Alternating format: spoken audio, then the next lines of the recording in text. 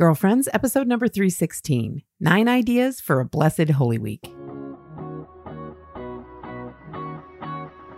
Hello and welcome to Girlfriends. I'm Danielle Bean. I'm a wife and a mom, and I'm on a mission to help you know your worth as a woman so you can find peace, balance, and joy in family living. This week, we are ready for Holy Week. I've got some ideas to share with you. Let's get started.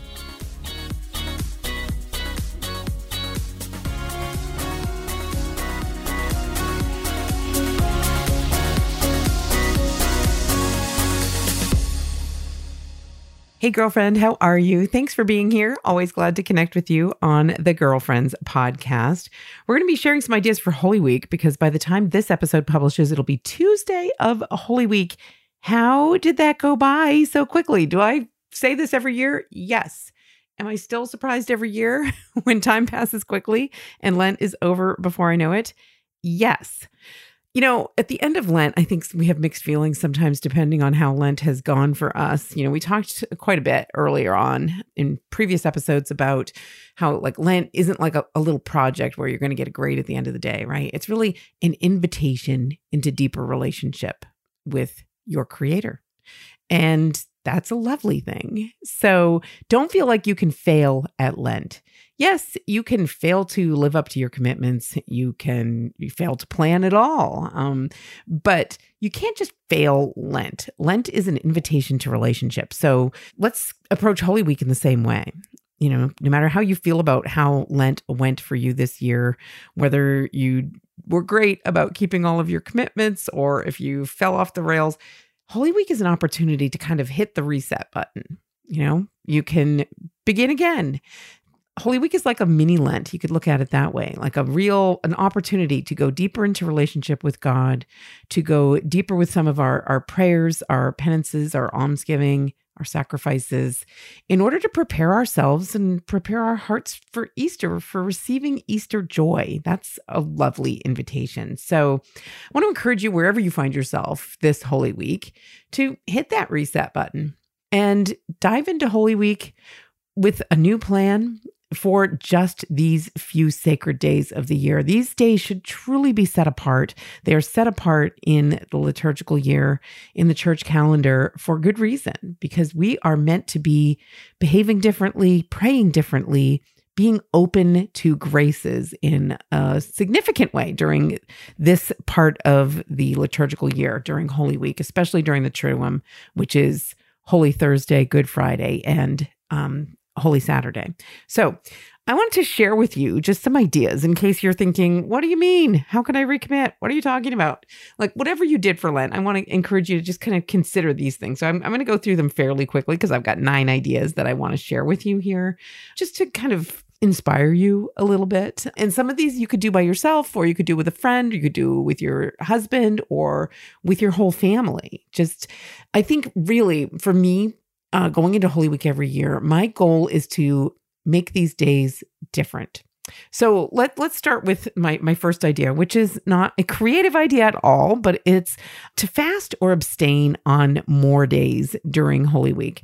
You know, of course, we have to fast and abstain according to church law on Good Friday and on Ash Wednesday. So during Holy Week, for sure, we're going to be doing that on Good Friday. This, by the way, doesn't apply to you. These laws, I'm going to just give you a reminder of fasting and abstaining on Good Friday, don't apply to you if you are pregnant or breastfeeding, or if you have underlying health conditions that could make that dangerous or detrimental to your health. So know that.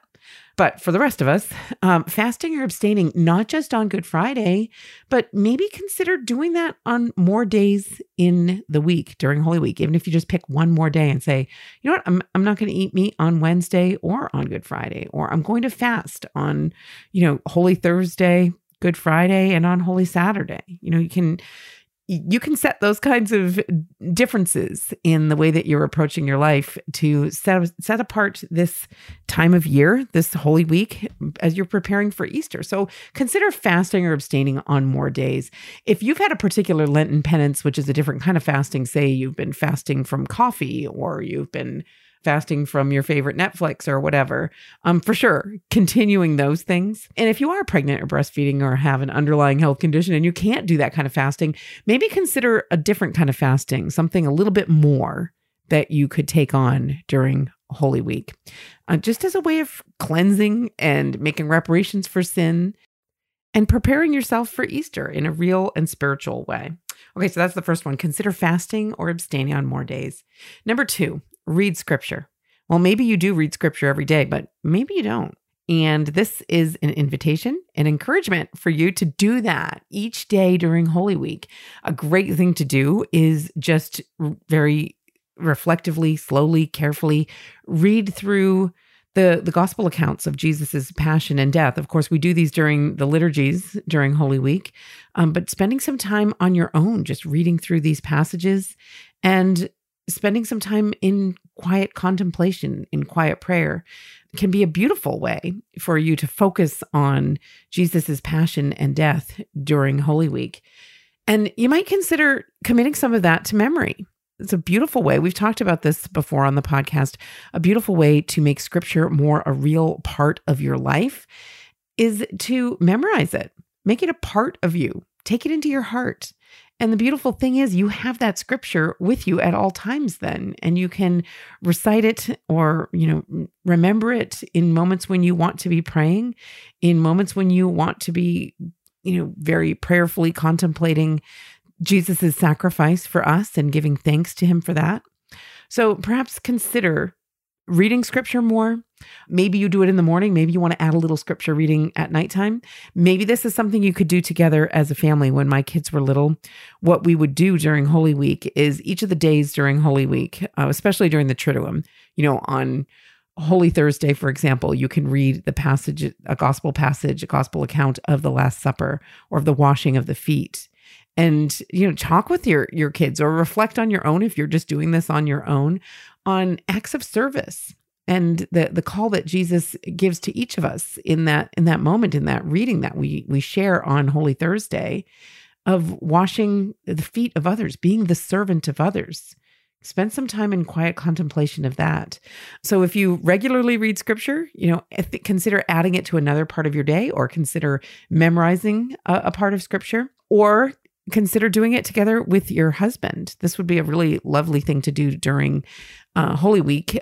Dan has, for years, he's had a habit of spending really early on Good Friday morning. He gets up early and goes somewhere where he can see the sunrise and spends that time reading scripture and doing other prayers. And I think it's been 2 now. The past 2 Good Fridays, he's invited me to go along with him on that. And it's really been a special time for us to just pray together in a way that we don't normally, and really just kind of mark that day, Good Friday, beginning it together and very prayerfully focused on scripture in that way.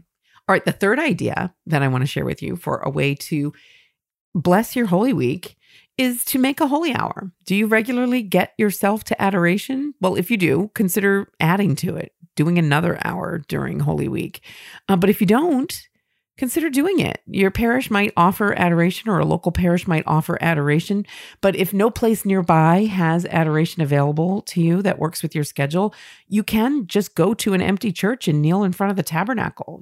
That counts. So, recognizing Jesus's real presence in the Eucharist, doing that in a very deliberate way during Holy Week is a beautiful way to obtain some of those special graces that you can have access to, especially during this holy season.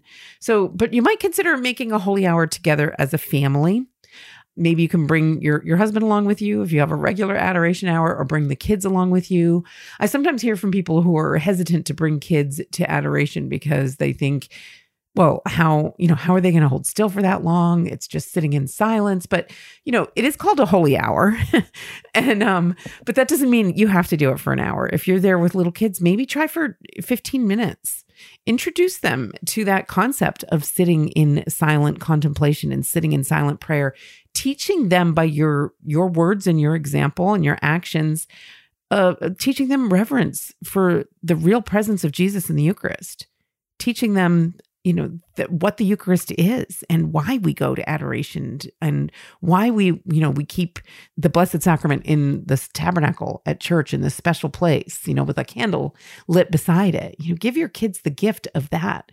That's, you can teach them all you want in words and books and whatever about the Eucharist, but nothing really replaces that example of seeing their parents show reverence for Jesus and his real presence in the Eucharist. And that happens in a special way during adoration. So I really want to encourage you to give your kids that opportunity. And not only that, give them the opportunity to experience the beauty of adoration and of spending time in quiet contemplative prayer. That is a gift that could last them a lifetime. If you grew up and you never had an example of, or someone teaching you about the value of contemplative prayer, it can be a foreign thing to kind of experience as an adult or try to learn as an adult. Well, if you're hoping to pass along the faith to your kids, teaching them the art of contemplative prayer by bringing them along to adoration on a somewhat regular basis, but at least during Holy Week, can be a beautiful way to do exactly that. So consider making a holy hour. You can do a holy hour in your own home. Not with the Eucharist, probably, but you can say we're going to have a holy hour, and you could spend time doing the Stations of the Cross, for example.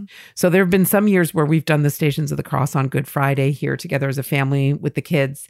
And if you're not familiar with the practice of the Stations of the Cross, it's so simple, and there are many different variations of the prayers, but it really does involve like physically moving from one station to another. So if you don't have the stations in your home, most of us don't, you can print up the different stations and you can put them at, one year we did it and we just had them, set up around the dining room, and I put them on the wall and we walked from one place to the other.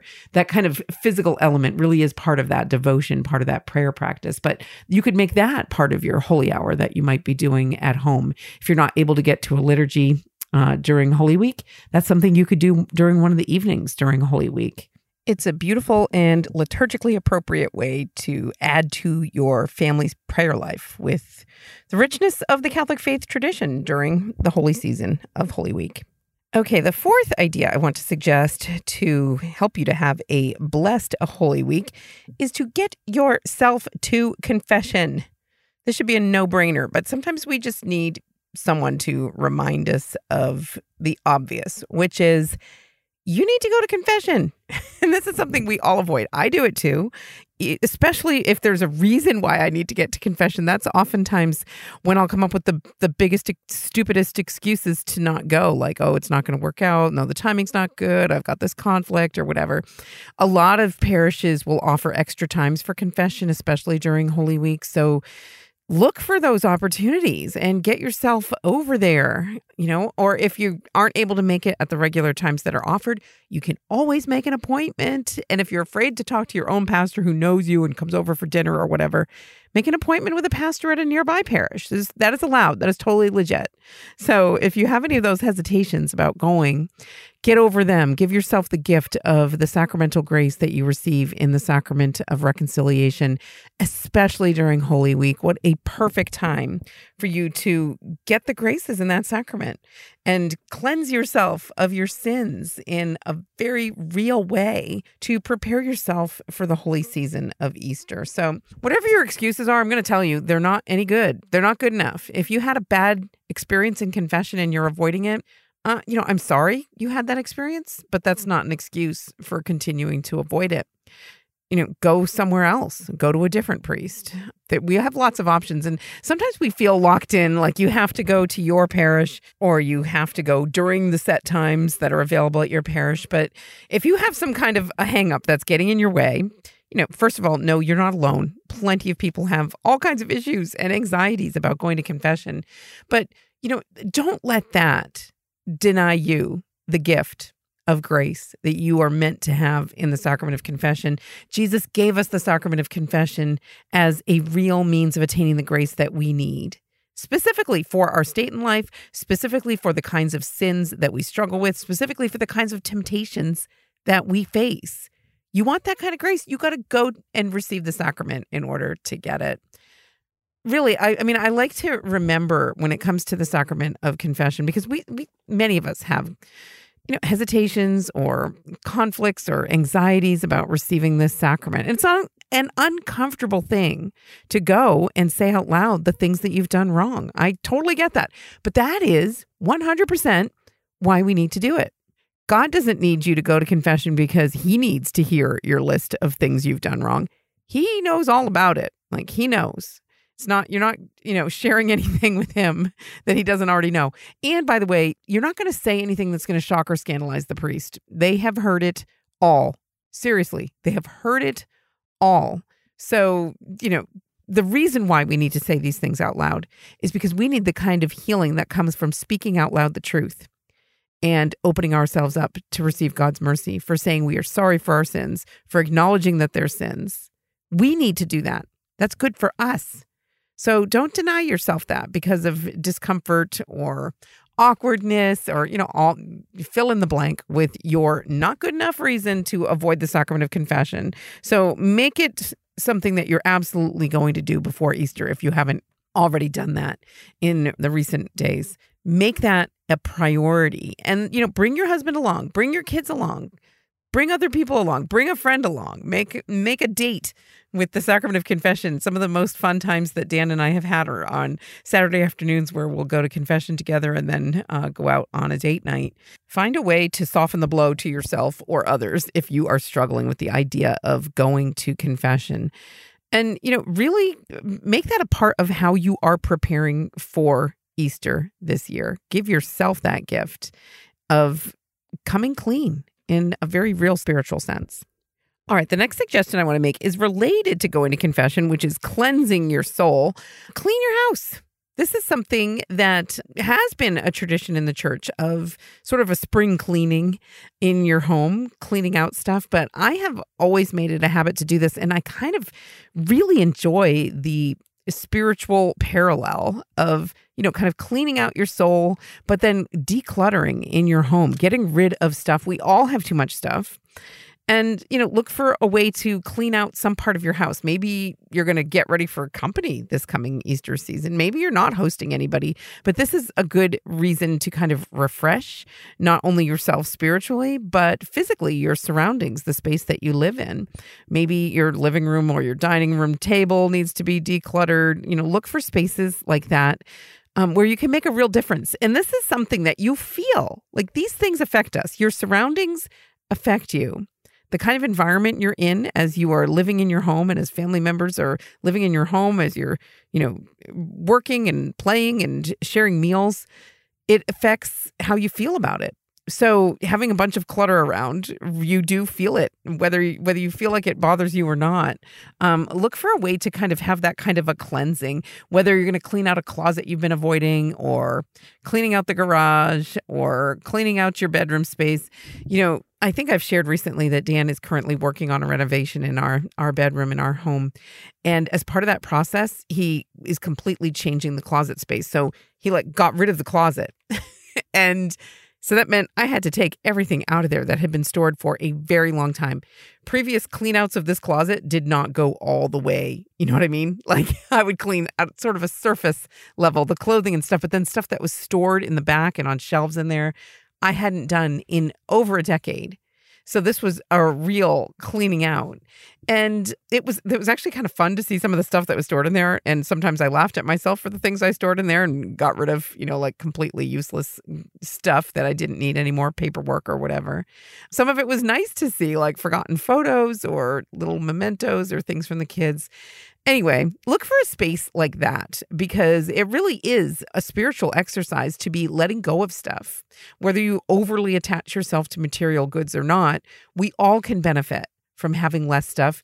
We all have too much stuff. I promise you, you have too much stuff. You live in a first world country. You have too much stuff. This is just a fact. So and you can bless other people with the stuff that you're going to get rid of. If you have clothing hanging in your closet that you haven't worn in years, someone else could benefit from that. Or if you have items or, appliances or books that you're not using and you will never use, someone else could benefit from that. So you could donate it somewhere. Donate it to a St. Vincent de Paul Center or a Goodwill. Or, just leave the clothing in one of those bins that collects clothing or shoes or books or whatever. Find a way to bless other people with your stuff. But then, don't give other people trash. If you have actual trash, get rid of it. Just get rid of it. Throw it out. So I find it helpful when I'm going through a space like that, maybe one that's been neglected for some time, to kind of make different piles, like things that belong somewhere else, not here, right?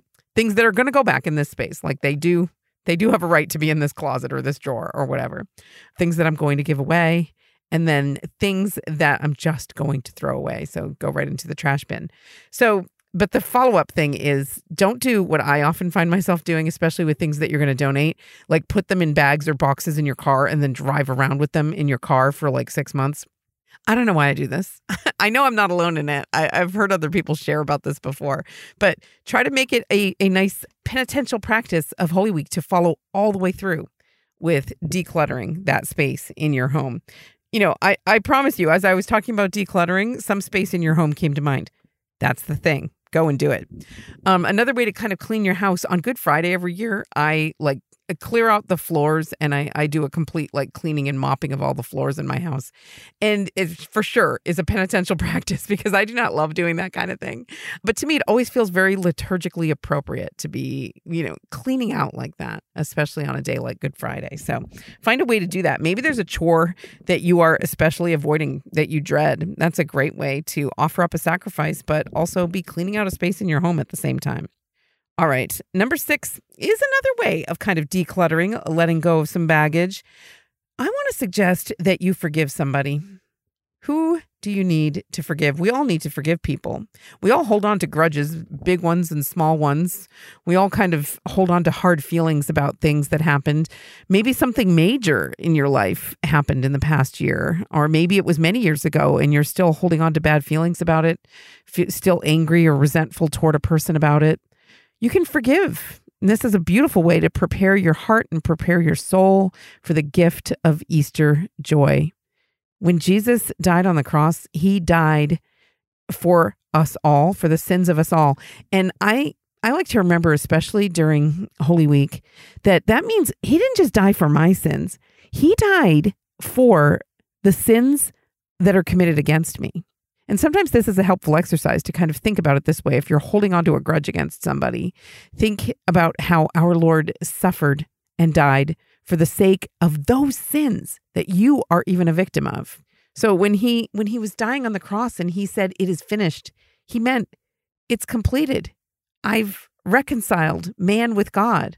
I have made reparation for all the sins that have yet to be committed. And he was aware of exactly that sin that was committed against you by whoever it is that you might be holding onto a grudge against or holding on to unforgiveness.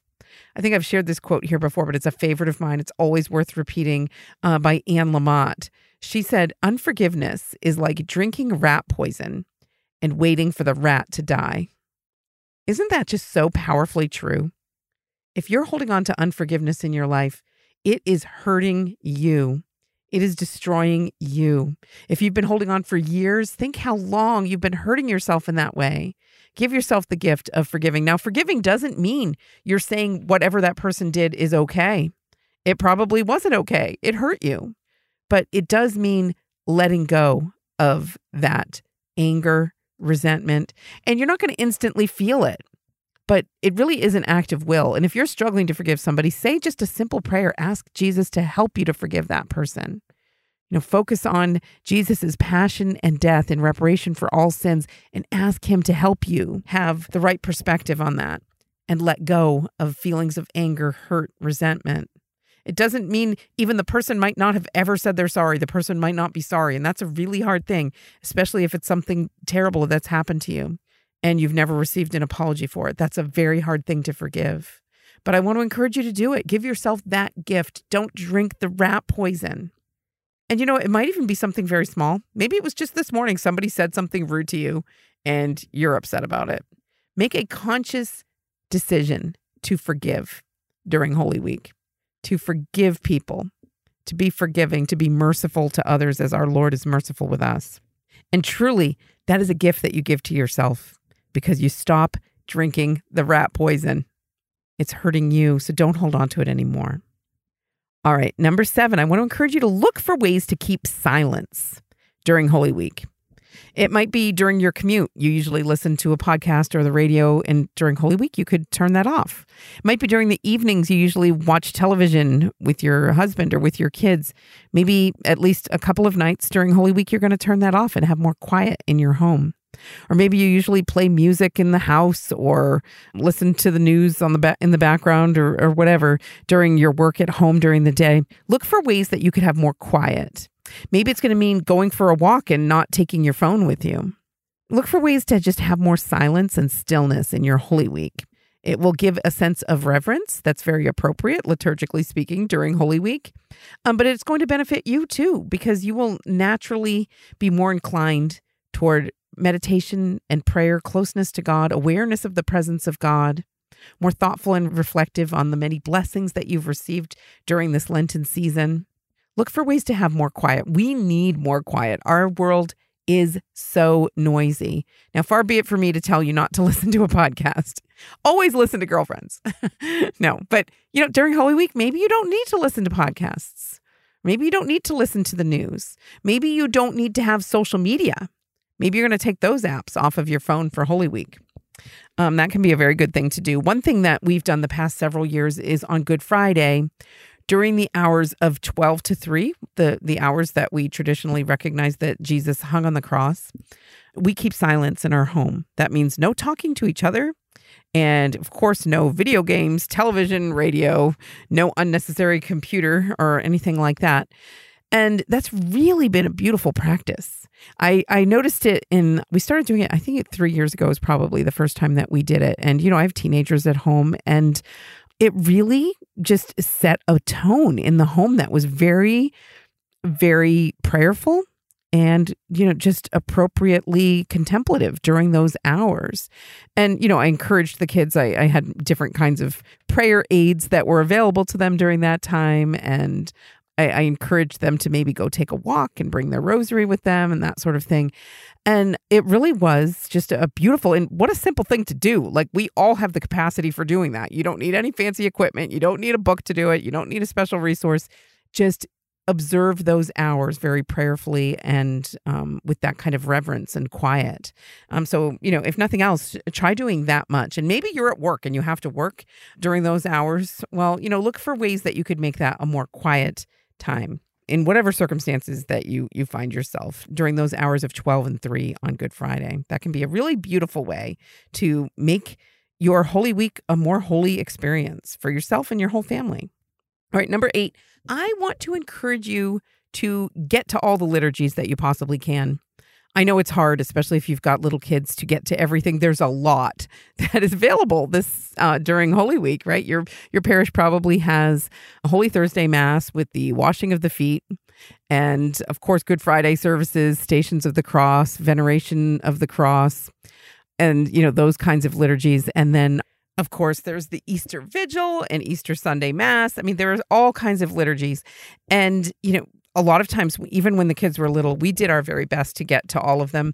But if you find yourself kind of burning out, and I remember feeling particularly challenged in some years where we kind of took turns, like Dan and I would take the older kids and, maybe he'd go to Holy Thursday with the older kids and then leave the little kids who were especially challenging at home. And maybe we'd try to bring everybody on Good Friday or to the Easter Vigil. Figure out what makes sense for your family. But I really want to encourage you to, as much as possible, take advantage of those liturgies because they're so beautiful. And they're a part of our church's tradition during Holy Week, and so many graces that you can soak up during those extra masses and opportunities to receive the Eucharist, or opportunities to participate in adoration, especially following Holy Thursday Mass. Many parishes have adoration that's available during the night. Check out what's available at your parish or at surrounding parishes, nearby parishes. Some might have a passion play or something like that you could attend. Some people do like a living Stations of the Cross. There's all kinds of things that you could potentially participate in, but look for ways that you can get to some extra masses or receive the Eucharist an extra number of times or participate in Stations of the Cross. So many opportunities to do that. And, if you're not going to do it during Holy Week, come on, when are you going to do it, right? Make that extra effort, especially during Holy Week this year. All right, the last thing I want to encourage you to do is look for something tangible that you can do, whether you have little kids or not, whether it's a craft activity, whether it's going to be some project that you do. So many people do these amazing things with like weaving palms that they receive on Palm Sunday, turning them into a cross or doing some other project like that with them. And maybe crafts are not really your thing, but there's something extra that you could do. And it takes effort, but it also kind of, whether you have little kids or not, it kind of hammers home those themes of Holy Week, whether it's Palm Sunday and you're doing something together with the palms and, focusing on that liturgy of Palm Sunday as you're doing so. Or one recipe that I really want to recommend, and I'm going to put the link to this in the show notes, is resurrection rolls. So, okay, years ago, I had a recipe for what are resurrection cookies, and you might be familiar with this. I'll look for a link to that too, actually, and I'll share that in case you want to do something like that. But with the resurrection cookies, like it kind of takes you through the gospel story of Jesus's passion and death, and as you're putting in these different ingredients. So this is very much a hands-on activity for kids and adults to do together. And each step of the way, as you're kind of reading through the gospel account of Jesus's passion and death, there are different stages of the recipe that you're putting it together. And in the end, it's like a meringue cookie that when you bake it, they're empty inside. So it's symbolizing the empty tomb. But I recently came across this recipe, and it's a lot simpler than the resurrection cookies. It's resurrection rolls, and all you need to do it are marshmallows and refrigerated crescent roll dough. So you don't even have to really bake anything. And it's a really simple recipe where you wrap the marshmallows in the crescent roll dough and bake them. And it's actually very dramatic. When you open it up, the rolls are empty. Like the marshmallow kind of melts into the inside of the roll, but it's like an empty roll when you open it up. And very cool, right? So maybe you have little kids in your life that you're going to want to do that with. It could be your kids or your grandkids or some children from your parish or neighbor kids or nieces or nephews. But I really want to encourage you to try something that's hands-on like that. If you don't have little kids, maybe there's a different craft like an egg decorating, something a little bit extra special that you might try to put together, or creating an Easter centerpiece, or baking something particularly for Easter. Last year, I baked this Easter bread, which it was like a Greek recipe for Easter bread where you put eggs, like colored eggs, on top of this braided bread. And the picture for the recipe was very dramatic, and I was very excited about trying this. In reality, mine didn't come out quite looking like the picture. It was a good try anyway. Maybe there's something fancy like that you want to do. I was super intrigued by the idea of making boiled eggs, but they weren't boiled, right? They were in the shell, just baked eggs in this particular recipe. Anyway, maybe you are a master at making that kind of recipe, or maybe there's a different one. There's so many different things. Find something that appeals to you, whether it's a simple one or a more complicated thing. But I want to encourage you to do something that's hands-on in that way. Because we do crafts and recipes with little kids because it hammers home these themes that we want them to learn. But we can benefit from that too. We learn also in hands-on ways. So find a way that you can kind of do a hands-on kind of activity during Holy Week, maybe for Good Friday or on Holy Saturday, really in preparation for Easter. All right, those are my 9 ideas, but I bet you have some ideas. Let me know what yours are, or especially how you're going to be celebrating the Easter season. Easter lasts for 50 days, so we're in Holy Week now. But very soon, we're going to begin the Easter season. So Lent was 40 days. Easter, we get 50 days to celebrate, to rejoice. 40 days of fasting, 50 days of feasting. If you have a particular way that you're going to be celebrating Easter this year, maybe I'll share them in an upcoming podcast. I would love to hear from you. You can email me, Danielle@daniellebean.com. Connect with me on social media. I'm Danielle Bean on Facebook, Instagram, and Twitter. I would love to hear from you there as well. Coming up, we've got some more of the show for you, but first, a quick break. I'm Danielle Bean, and you are listening to the Girlfriends Podcast. Wouldn't it be nice to have a Bible that actually explains how to navigate it and make sense of it? A Bible that includes a detailed plan for how to read it, with a page layout that's designed for study and personal devotion? Now, for the first time ever, there is a Catholic Bible that does just that. A Bible that incorporates the same color-coded learning system that has proven so effective in the Great Adventure studies.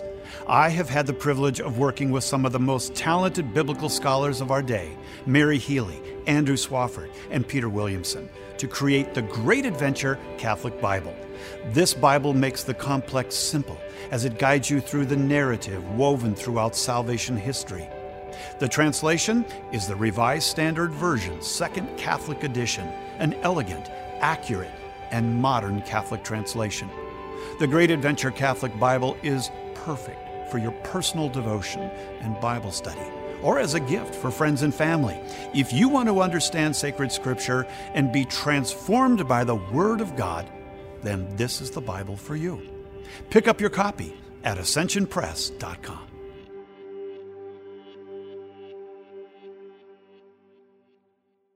All right, we're now at the point in the show where I like to share a listener question or listener feedback. If you have a question you would like to hear answered in this section, just email me or connect with me on social media. I would love to take up your topic in this particular section of the show. This week, I heard from Natalie. She says, "Hi, Danielle. I have listened to your show for about 3 years now and absolutely love it. I am now in the point of my life where my fiance and I are less than 2 months from our wedding. Through our marriage prep, we have taken NFP classes, Creighton Method, and we completely support the why behind NFP. However, we are struggling. When we got into learning more, it seemed to lose its practicality. To tell married couples that according to their chart, they can only engage in the marital act 3 to 5 times a month didn't exactly match with what we had in mind as a couple. Very excited for marriage, all it entails, and eventually starting a family. Anyway, after a conversation with my fiance, I went out to find some podcasts that talk about the real side of NFP. And when I saw that you had done an episode in 2017 about it, I was pretty excited. One thing you mentioned was that NFP is not required. If it is not, then what is the alternative? Is there one that isn't basic contraception? We are trying our best to imagine a good, healthy marriage with NFP, but we are struggling imagining our marriage with so much sexual tension. It's hard enough as an engaged couple to resist. I hope that this isn't too deeply personal. I just wanted to get your thoughts on alternatives that you alluded to, as well as any advice for couples freaked out about over 20 days of abstinence per month. Thank you for all you do for the Catholic community."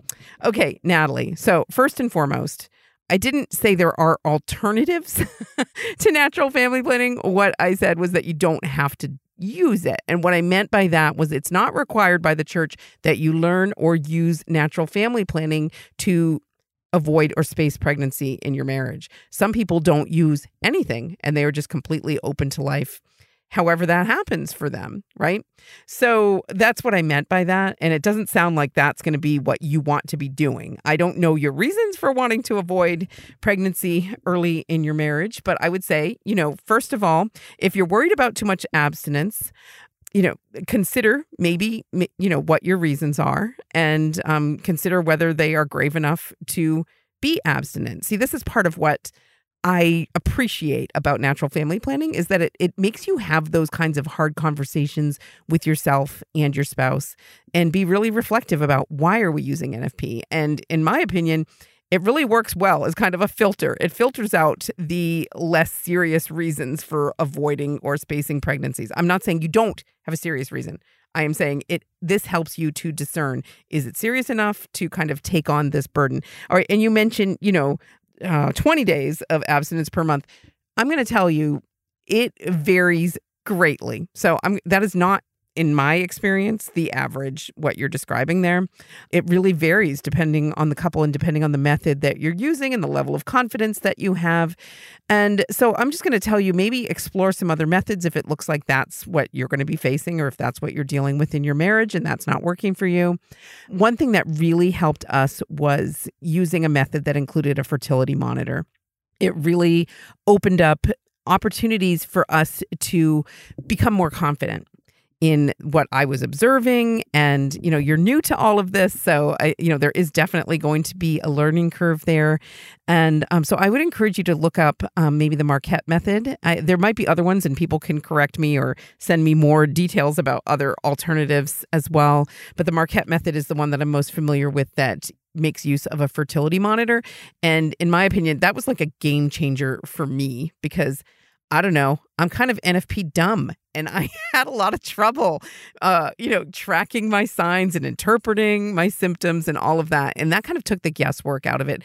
It also took some of that stress and tension out of our situation because I didn't have to feel like I was some kind of a gatekeeper in our marriage. Like, oh, are you the yes or the no person, right?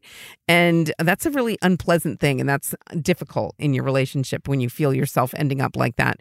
And they kind of made it into more of a clinical experience. Like, okay, the monitor says this, and the one I had actually was a fertility monitor that was meant to be used to help people achieve pregnancy. And it had like red light and green light. And so it's that simple, right? But I had to reverse them because it was designed to be used to achieve pregnancy. And so if I was using it to avoid pregnancy, like green light actually meant red light and red light actually meant green light. Anyway, I don't even know right now what new methods might be available, what kinds of tools and resources might be available, what kinds of new digital monitors might be available.